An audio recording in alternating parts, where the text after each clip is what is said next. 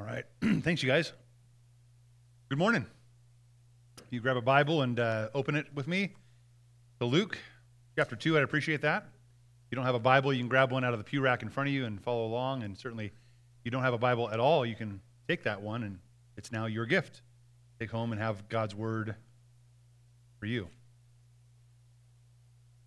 Alistair mentioned that in the next few weeks, we're going to have Christmas Eve service on a Sunday. It's on Sunday.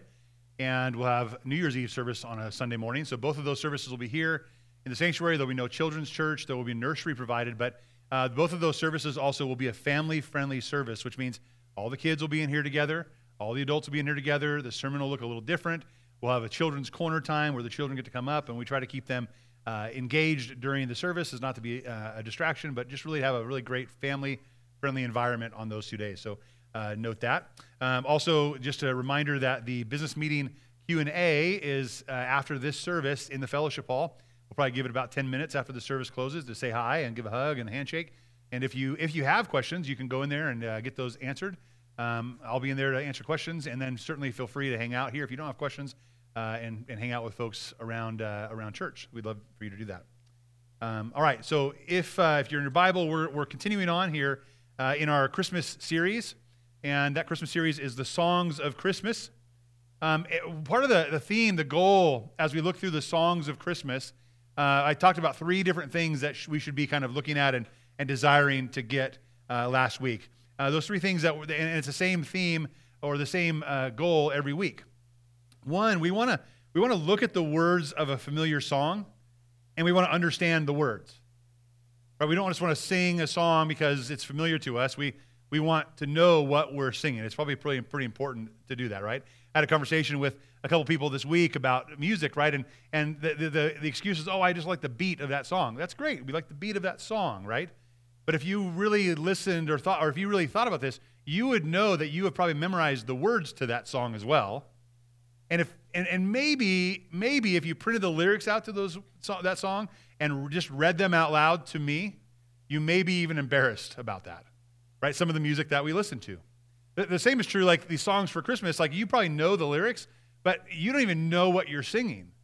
And so we don't want to be ashamed of what we're singing. We want to be proud of what we're singing, and we want to be in anticipation of what we're singing. So it's important for us to understand the words that we're singing. The second goal was we want to use these songs as a window or a door to look into or to walk into the redemptive narrative of Scripture.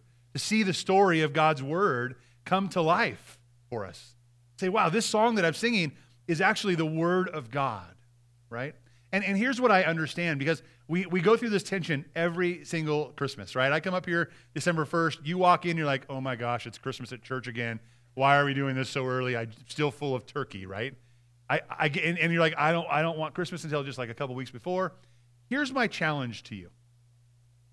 I believe the anticipation of Christmas and the anticipation of coming, letting Christ come and rule and reign in our hearts, especially at this season, should not be just a seasonal thing. It should be all year long. Now, I'm totally with you. The commercialization of Christmas, the fact that, right about fall, we walk into a store and there's not a fall thing in there, it's all Christmas, it just drives me insane, right? Everyone wants to sell you something. Everyone wants to make you buy something. I resist that too. All of these holly jolly Christmas songs that really have nothing to do with Jesus, I don't want anything to do with that.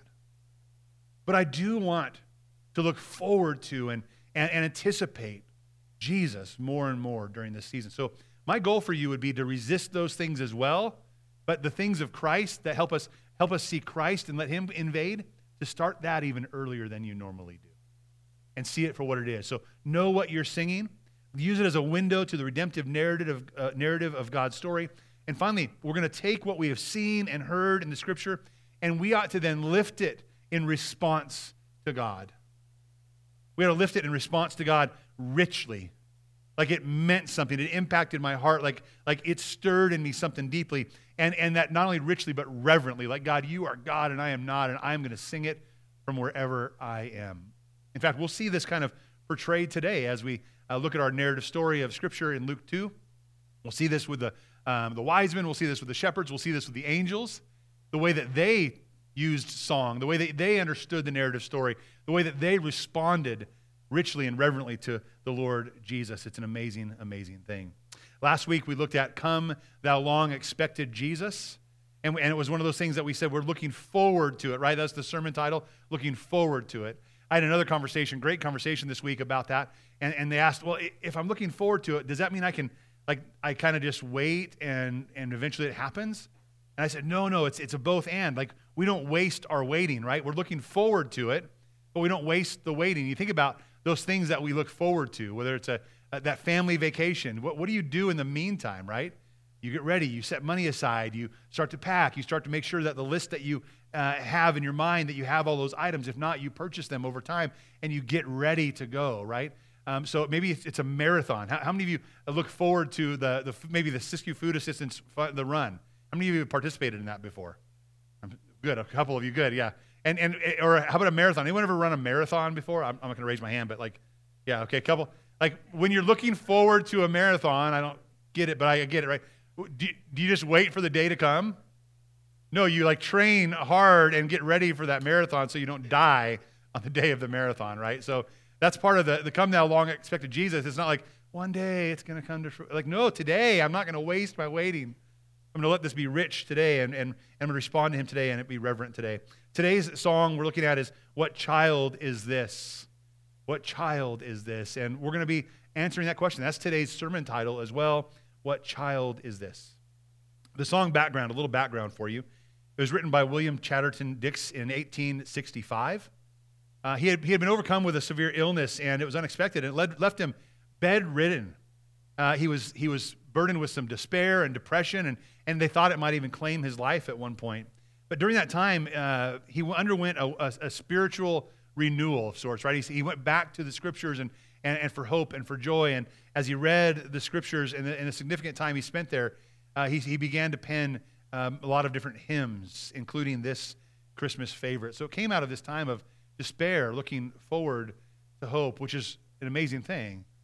When we're at our worst and when everything looks like dreary around us and hopeless around us, there still is hope. And it comes in answering the question, what child is this? So I'm going to pray for us, and then I'm going to read the Scripture story together, and then we'll break it apart, okay? Father in heaven, thank you for the opportunity you've given us to be here today, to look to your word, to learn and to grow, God, to see you more clearly, God, to get to know you more deeply. God, I thank you for the opportunities we've had to worship you and to lift you up, and the ones we will later responsively, richly, reverently to worship you. God, I thank you for missions highlights like the Siskiyou Food Assistance, God, looking at the ways that we support and serve and minister for your kingdom, God, even in our own neighborhood, not even looking at the uttermost parts of the earth, but right here, up the street and around the corner. Thank you for letting us do that. God, we ask that you would be with us. We ask that your Spirit would be here convicting us of sin, moving us to a place of obedience and repentant faith and faithfulness to you. And God, help our anticipation of Christmas, help our anticipation of all that it shows and tells about you be what rules and reigns in our hearts this season. And God, there's so much competing for our attention. There's so much materialism and God, commercialism, God, and things and stories and songs that don't matter. But God, help us to put in perspective what does matter and to focus on that. We trust you and we give you praise in Jesus' name. Amen. I told you to turn to Luke 2. We actually are going to start in Matthew chapter 1. Keep your finger in Luke 2 and just flip back to Matthew 1 and we'll put this narrative all together. Matthew 1, and we'll look at, start at verse 18 and go through 25. And then back to Luke 2, beginning in verse 1.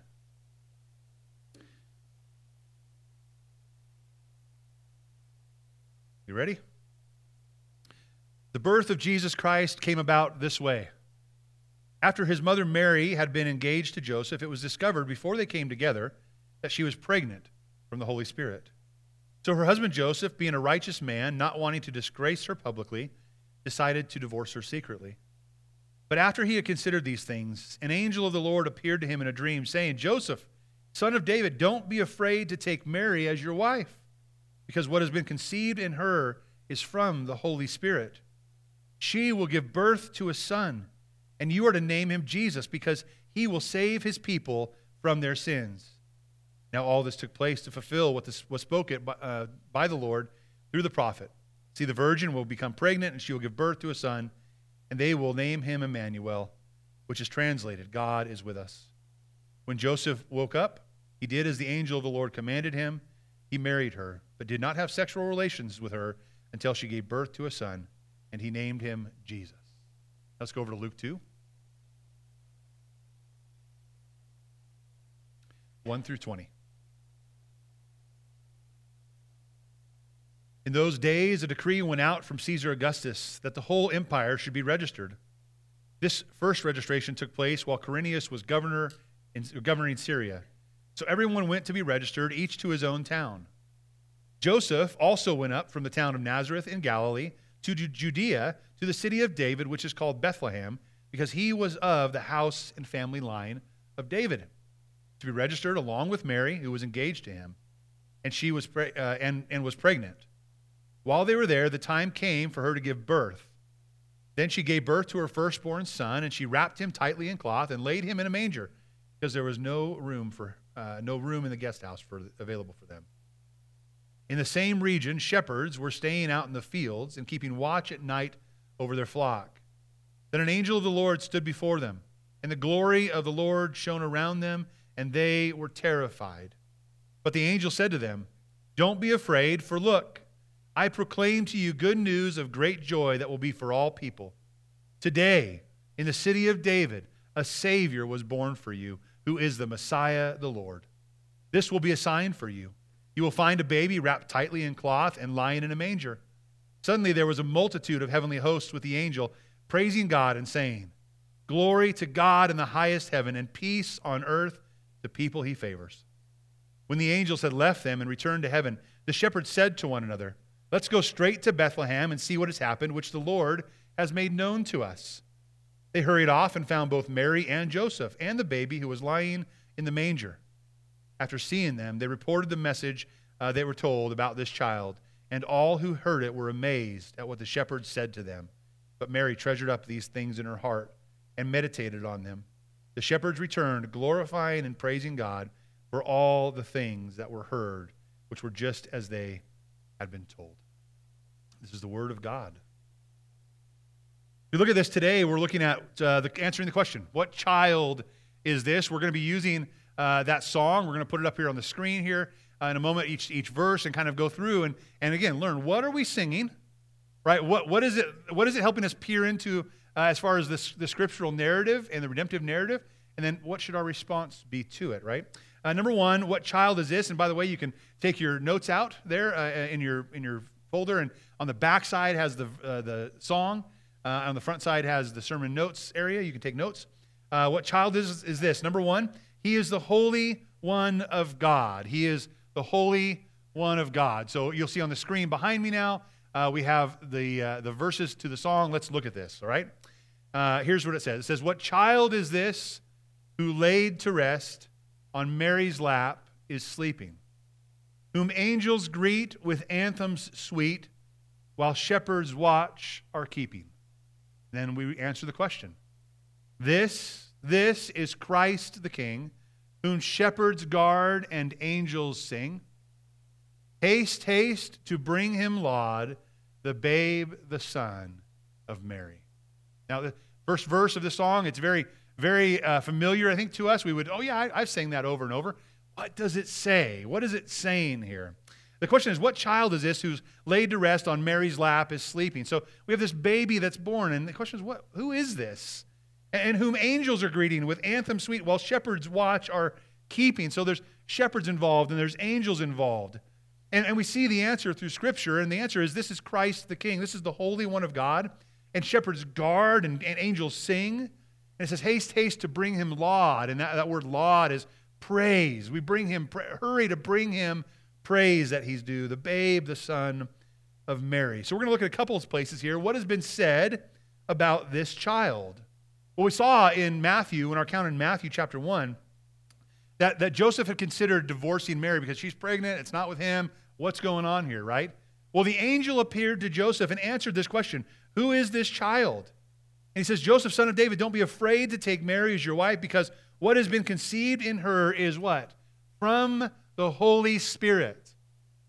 This is not some different human act. This is an act of God. What is in her is from the Holy Spirit. And she will give birth to a son, and you are to name him Jesus, because he will save his people from their sins. This is what's been told now of Joseph. Who is this? This is the Holy One of God. This is Christ, the Messiah, the one who will save people from their sins. And all of this took place, it says, to fulfill prophecy that the virgin would become pregnant and give birth to a son, and they name him Emmanuel, which is translated God with us. So this is Christ the Messiah, the Savior, the one who dies for sins, who is actually God with us. It's amazing, isn't it? This is what we're singing, by the way. This is what we're singing, these anthems from the angels, what the angels said. This is what they said. Before he was born even, the question had been answered that he is the Savior. He is God with us. So what did the angels say? Right? What did the angels say? Well, we're back to Luke 2 in verses 10 through 14. The angels said, it came to the shepherds, right, and said to them what? Don't be afraid, but look, I proclaim to you good news of great joy that will be for all people. Listen, if we come towards Christmas and you see like December coming around the corner in the calendar, you're like, I don't want to flip this, I don't want to go there, I'm not ready, then it's not good news of great joy for you. Right? If it's good news of great joy, man, we should be like, I'm just going to pin my calendar at December. Jesus is on the way. I want to look forward to and in anticipation the advent, the coming of Christ, and all that means. Look, I proclaim to you good news of great joy for all people. Today, in the city of David, a Savior was born for you. He is Messiah the Lord. It's an amazing proclamation. Hey, there's a Savior. And they went on, it said, suddenly there was a multitude of heavenly hosts with the angel, and they were praising God. What was this anthem? When we sing this song and we talk about this is Christ the King, whom shepherds guard and angels sing, what is this song? What's their response? The host of heaven all appeared suddenly, right? And with the angel, they were what? Praising God and saying, glory to God in highest heaven and peace on earth to people he favors. Oh, they said, glory to God, how amazing he is. If you have found favor with God and God is favorable to you, you will have hope and you will have joy. All the hosts of heaven proclaimed that God's favor was born, and it was good news of great joy for all people. Well, how about the shepherds? It says we're singing this song about the shepherds guarding. What part of the narrative do we see here, this redemptive story? Well, the angels sing that, and they've shown up in the middle of the night, right, in the middle of this field, and kind of interrupted their little nap they were taking and stargazing they were having happen there. And this glory of God shone all around and said, hey, the Savior's born. What's next for the shepherds? What happens here? How do they respond to these songs of Christmas? Well, the angels left them and returned to heaven. The shepherds said to one another, let's go straight to Bethlehem to see what has happened, which the Lord has made known to us. What do they say? We've got to go. Let's go. Leave the flocks. Let's go to Bethlehem. So they hurried off, and they found Mary and Joseph and the baby who was lying in a manger. And after seeing them, they reported the message they were told about this child. So now they're sharing what the angels had said. They're sharing the hope from the songs of the angels now to the Mary and Joseph and those who were there. And all who heard it were amazed at what the shepherds said to them. But Mary was treasuring up these things and pondering them and meditating on them. I think about this. You think about a song that comes on for Christmas. Maybe we ought to treat it more like a herald. Someone coming and saying, here's the message that we have heard about Jesus. And it should well up in us and amaze us about how great he is. I look forward to that. In fact, we go through in our family, we pick through our Spotify list, and we make song lists that circle around and center around the story, the narrative story of Christ, so we can be more in awe all year long. It went on, though. Verse 20 of Luke 2. What happens after? The shepherds returned back to their fields, glorifying and praising God for all the things that they had seen and heard, which were just as they had been told. You see, they were practicing the same things that we're practicing today. Right? They had heard and understood the words of the angels, and so they left to go see, right? And they peeked into the redemptive story in the manger and saw the God of the universe who had come down to be Savior of the world. And what they do? They responded richly. To these songs of Christmas, they responded richly and reverently, praising God, and so should. Number 2, what child is this? He is the Word made flesh. Let's go on to verse number 2. Okay, this is going to be a fun one right here, right? Why lays he in such mean estate where ox and ass are feeding? Good Christian, fear for sinners here. The silent word is pleading. Nails, spears shall pierce him through. The cross be borne for me, for you. Hail, hail, the Word made flesh, the babe, the Son of Mary.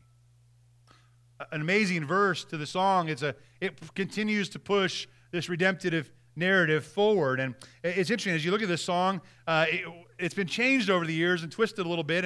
And in our church, it's kind of been those running jokes, right? Maybe not for you. Maybe you've just gone with it. But whenever we sing this song, right, it says, why lies he in such mean estate? So it's such a humble, lowly place. Why is it so lowly in this feeding trough where ox and ass are feeding? The running joke has always been, you can't say that in church, right? You can't. That's not good to say. And so it's been changed over the years, and it's ox and lamb now in some versions of it. So we don't have to say ass, which is what? It's a donkey. But there's a really important, I believe, reason for this. And if you would turn with me, keep your finger here in Luke 2, but turn with me to the book of Isaiah. Isaiah chapter 1. When we look and answer the question, what child is this? And that he is the Word made flesh. He's in this lowly state. There is something that it beckons you and I to do. And we see this in Isaiah chapter 1. We're going to read verses 2 and 3 together.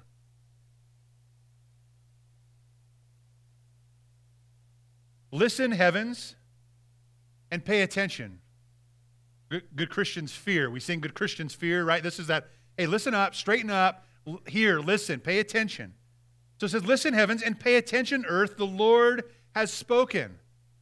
He says, I have raised children and brought them up, but they have rebelled against me. They've rebelled against me. And then it goes on, it says, the ox, there's the ox, right, knows its owner, and the donkey its master's feeding trough. But Israel does not know. My people do not understand. So when we sing those words, it needs to be clear that the ox and the ass, the donkey, they get it. They know exactly who the Lord Jesus is. They know. But you and I are a little bit dumb. You and I are a little bit resistant. The text says that his children were what? Rebellious. There's a choice to be made. When we come and see the Lord Jesus, the Word made flesh in the form of a baby lying in a feeding trough where ox and donkey know, we can say, that's cute, cuddly, whatever. No, I'll see you at Easter. Or we can say, that is God in the flesh, and I will not resist the Savior of the world, and I will not rebel against the Savior of the world. Where ox and donkey get it, I also will humble myself and believe. So when you sing those words,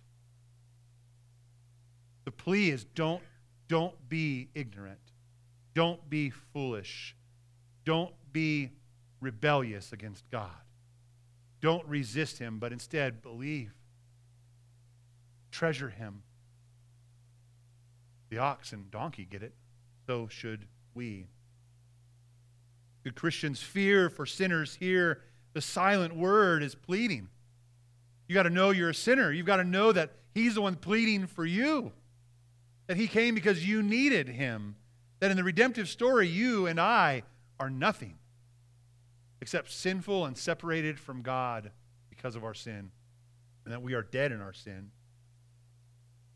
So pay attention. You have a need for a Savior, and that Savior is the baby Jesus who grew and eventually died in your place. Our Matthew passage says, see, he will give birth to a son, and you're to give him the name Jesus because he will save his people from their sins. We have the need for that. You can rebel against that, say, I've got it, I can take care of it, I'm okay on my own. Or you can embrace the Savior who came for you. God came among us to offer his flesh as a sacrifice for our sins. He was born to die. Do you have ears to hear that? You know, I've said this many times during our Christmas season. There would be no Good Friday or Easter without Christmas.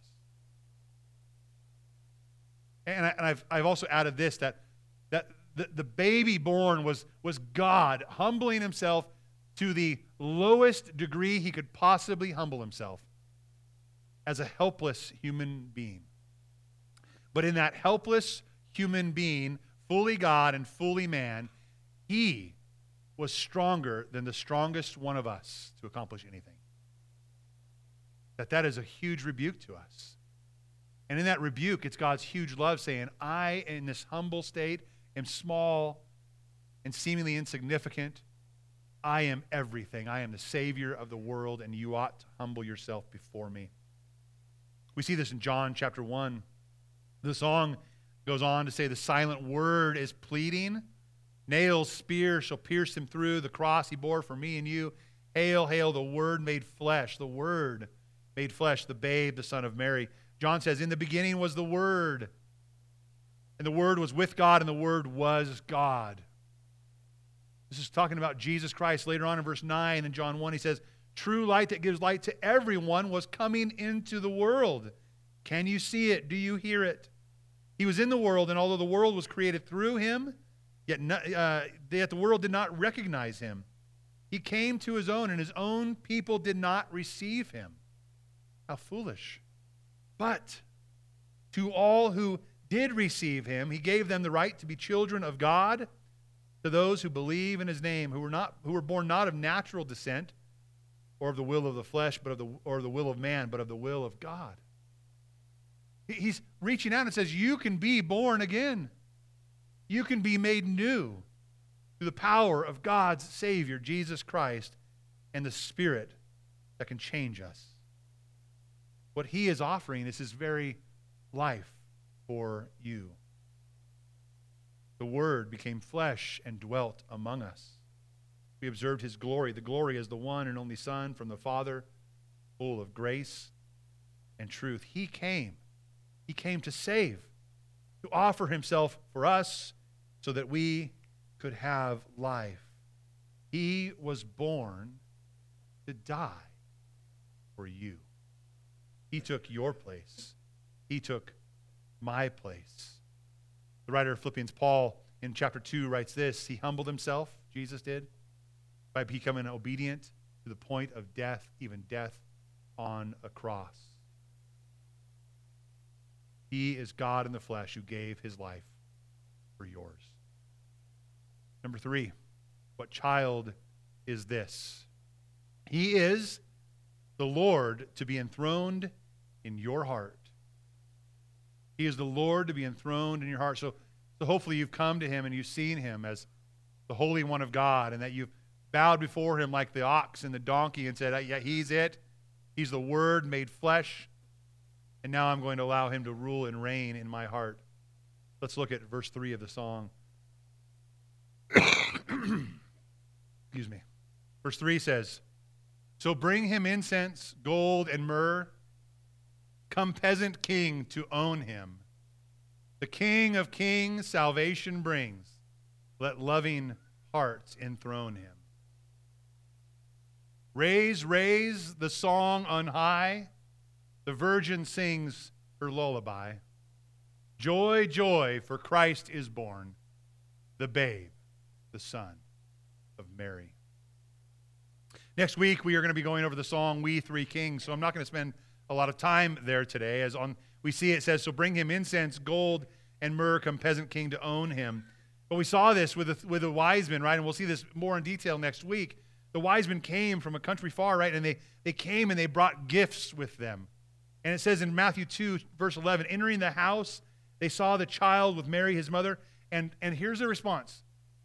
Distant, foreign, Gentile rulers, lords, kings, rich people, whatever they were, here was their response. They fell to their knees and they worshiped him. They fell to their knees and this is peasant kings enthroning him means. And then they opened their treasures and presented him with gifts of gold and frankincense and myrrh. These were gifts fit for a king. Gold, rightly deserving of a king. Riches that were rightly deserving of a king. Frankincense, highly costly perfume given to this king, and incense to be burned for a king. It was special and unique. And myrrh, it was an embalming oil. This is foreshadowing Christ's ultimate death. That he would be embalmed with this myrrh. But they worshiped him. They gave him these gifts. They bring him incense, gold, and myrrh. Let come peasant king to own him. The king of king salvation brings. Here's what this is saying. What do these words mean?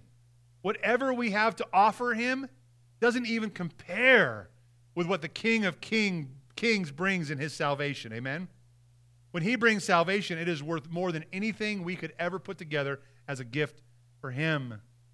But loving hearts enthrone him. That's what loving hearts do. They fall to their knees and they worship him.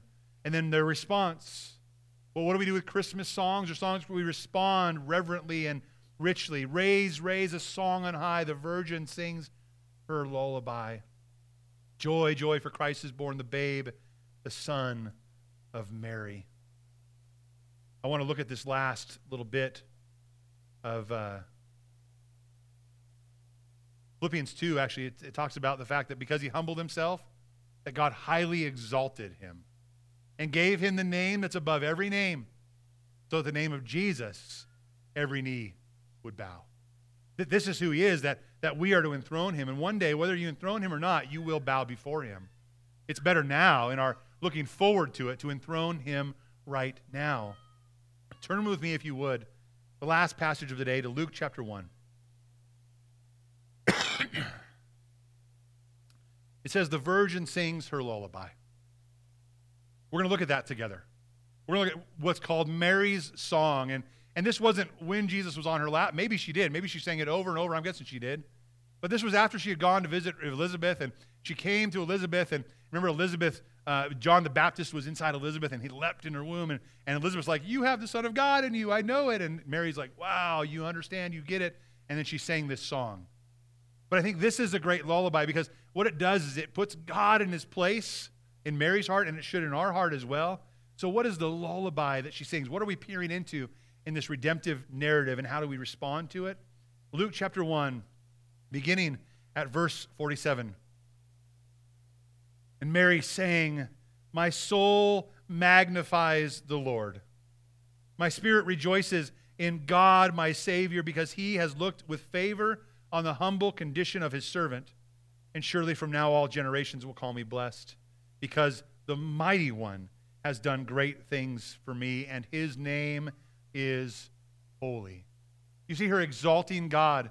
And look how great the Lord God is. She goes on in verse 50 and talks about his mercy. His mercy is from generation to generation on those who fear him.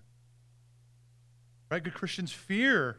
For sinners here, the silent word is pleading. We sang that. There should be a reverent fear in our hearts towards him, and his mercy will come upon us. In verse 51, he has done a mighty deed with his arm, and he's scattered the proud because of the thoughts of their heart. He has toppled the mighty from their thrones. He has exalted the lowly. He has satisfied the hungry with good things and sent the rich away empty. He has helped his servant Israel, remembering his mercy to Abraham and his descendants forever, just as he spoke to our ancestors. Mighty deeds he has done. There's only one that can topple the mighty, and that is the King of Kings. Salvation brings. And for us, as we go through this, we should let loving hearts enthrone him. Our hearts should enthrone him and elevate him to the rightful place that he is. And every Christmas song that is the proper Christmas song, a song that we understand the words, and the words help us peer deeply and richly into the Word of God and the redemptive story, should help us respond eagerly, joyfully, triumphantly, and in so much thanksgiving to the one who is our Savior. What child is this? He's the Holy One of God, who put on human flesh to die for you. He came to us in his mercy to satisfy and save. So let him rule and reign in your heart today. Amen. Let's stand together and pray. We'll have our worship team come back up as we prepare to respond to God's word, respond to the beauty of the redemptive story with rich, reverent worship of Jesus Christ. Let's pray. Father, we thank you so much for your grace and your mercy. Lord, we ask that as we have looked at this song and looked at the text of the redemptive narrative of the story of the gospel, that would well up in us a satisfaction in you. God, help us see you for who you are. That you are the Holy One of God. You are the Word become flesh. You are the God who put on human flesh. And you offered that flesh as a sacrifice for our sins in our place. We embrace you, God, and help us to humble ourselves, God, and to know you reverently, God, as the ox and donkey know you. We want to acknowledge you as well. We don't want to rebel against you. Help us lift you up in our hearts to rule and reign rightly and overflow with worship and praise because of who you are. We pray in Christ's name. Amen.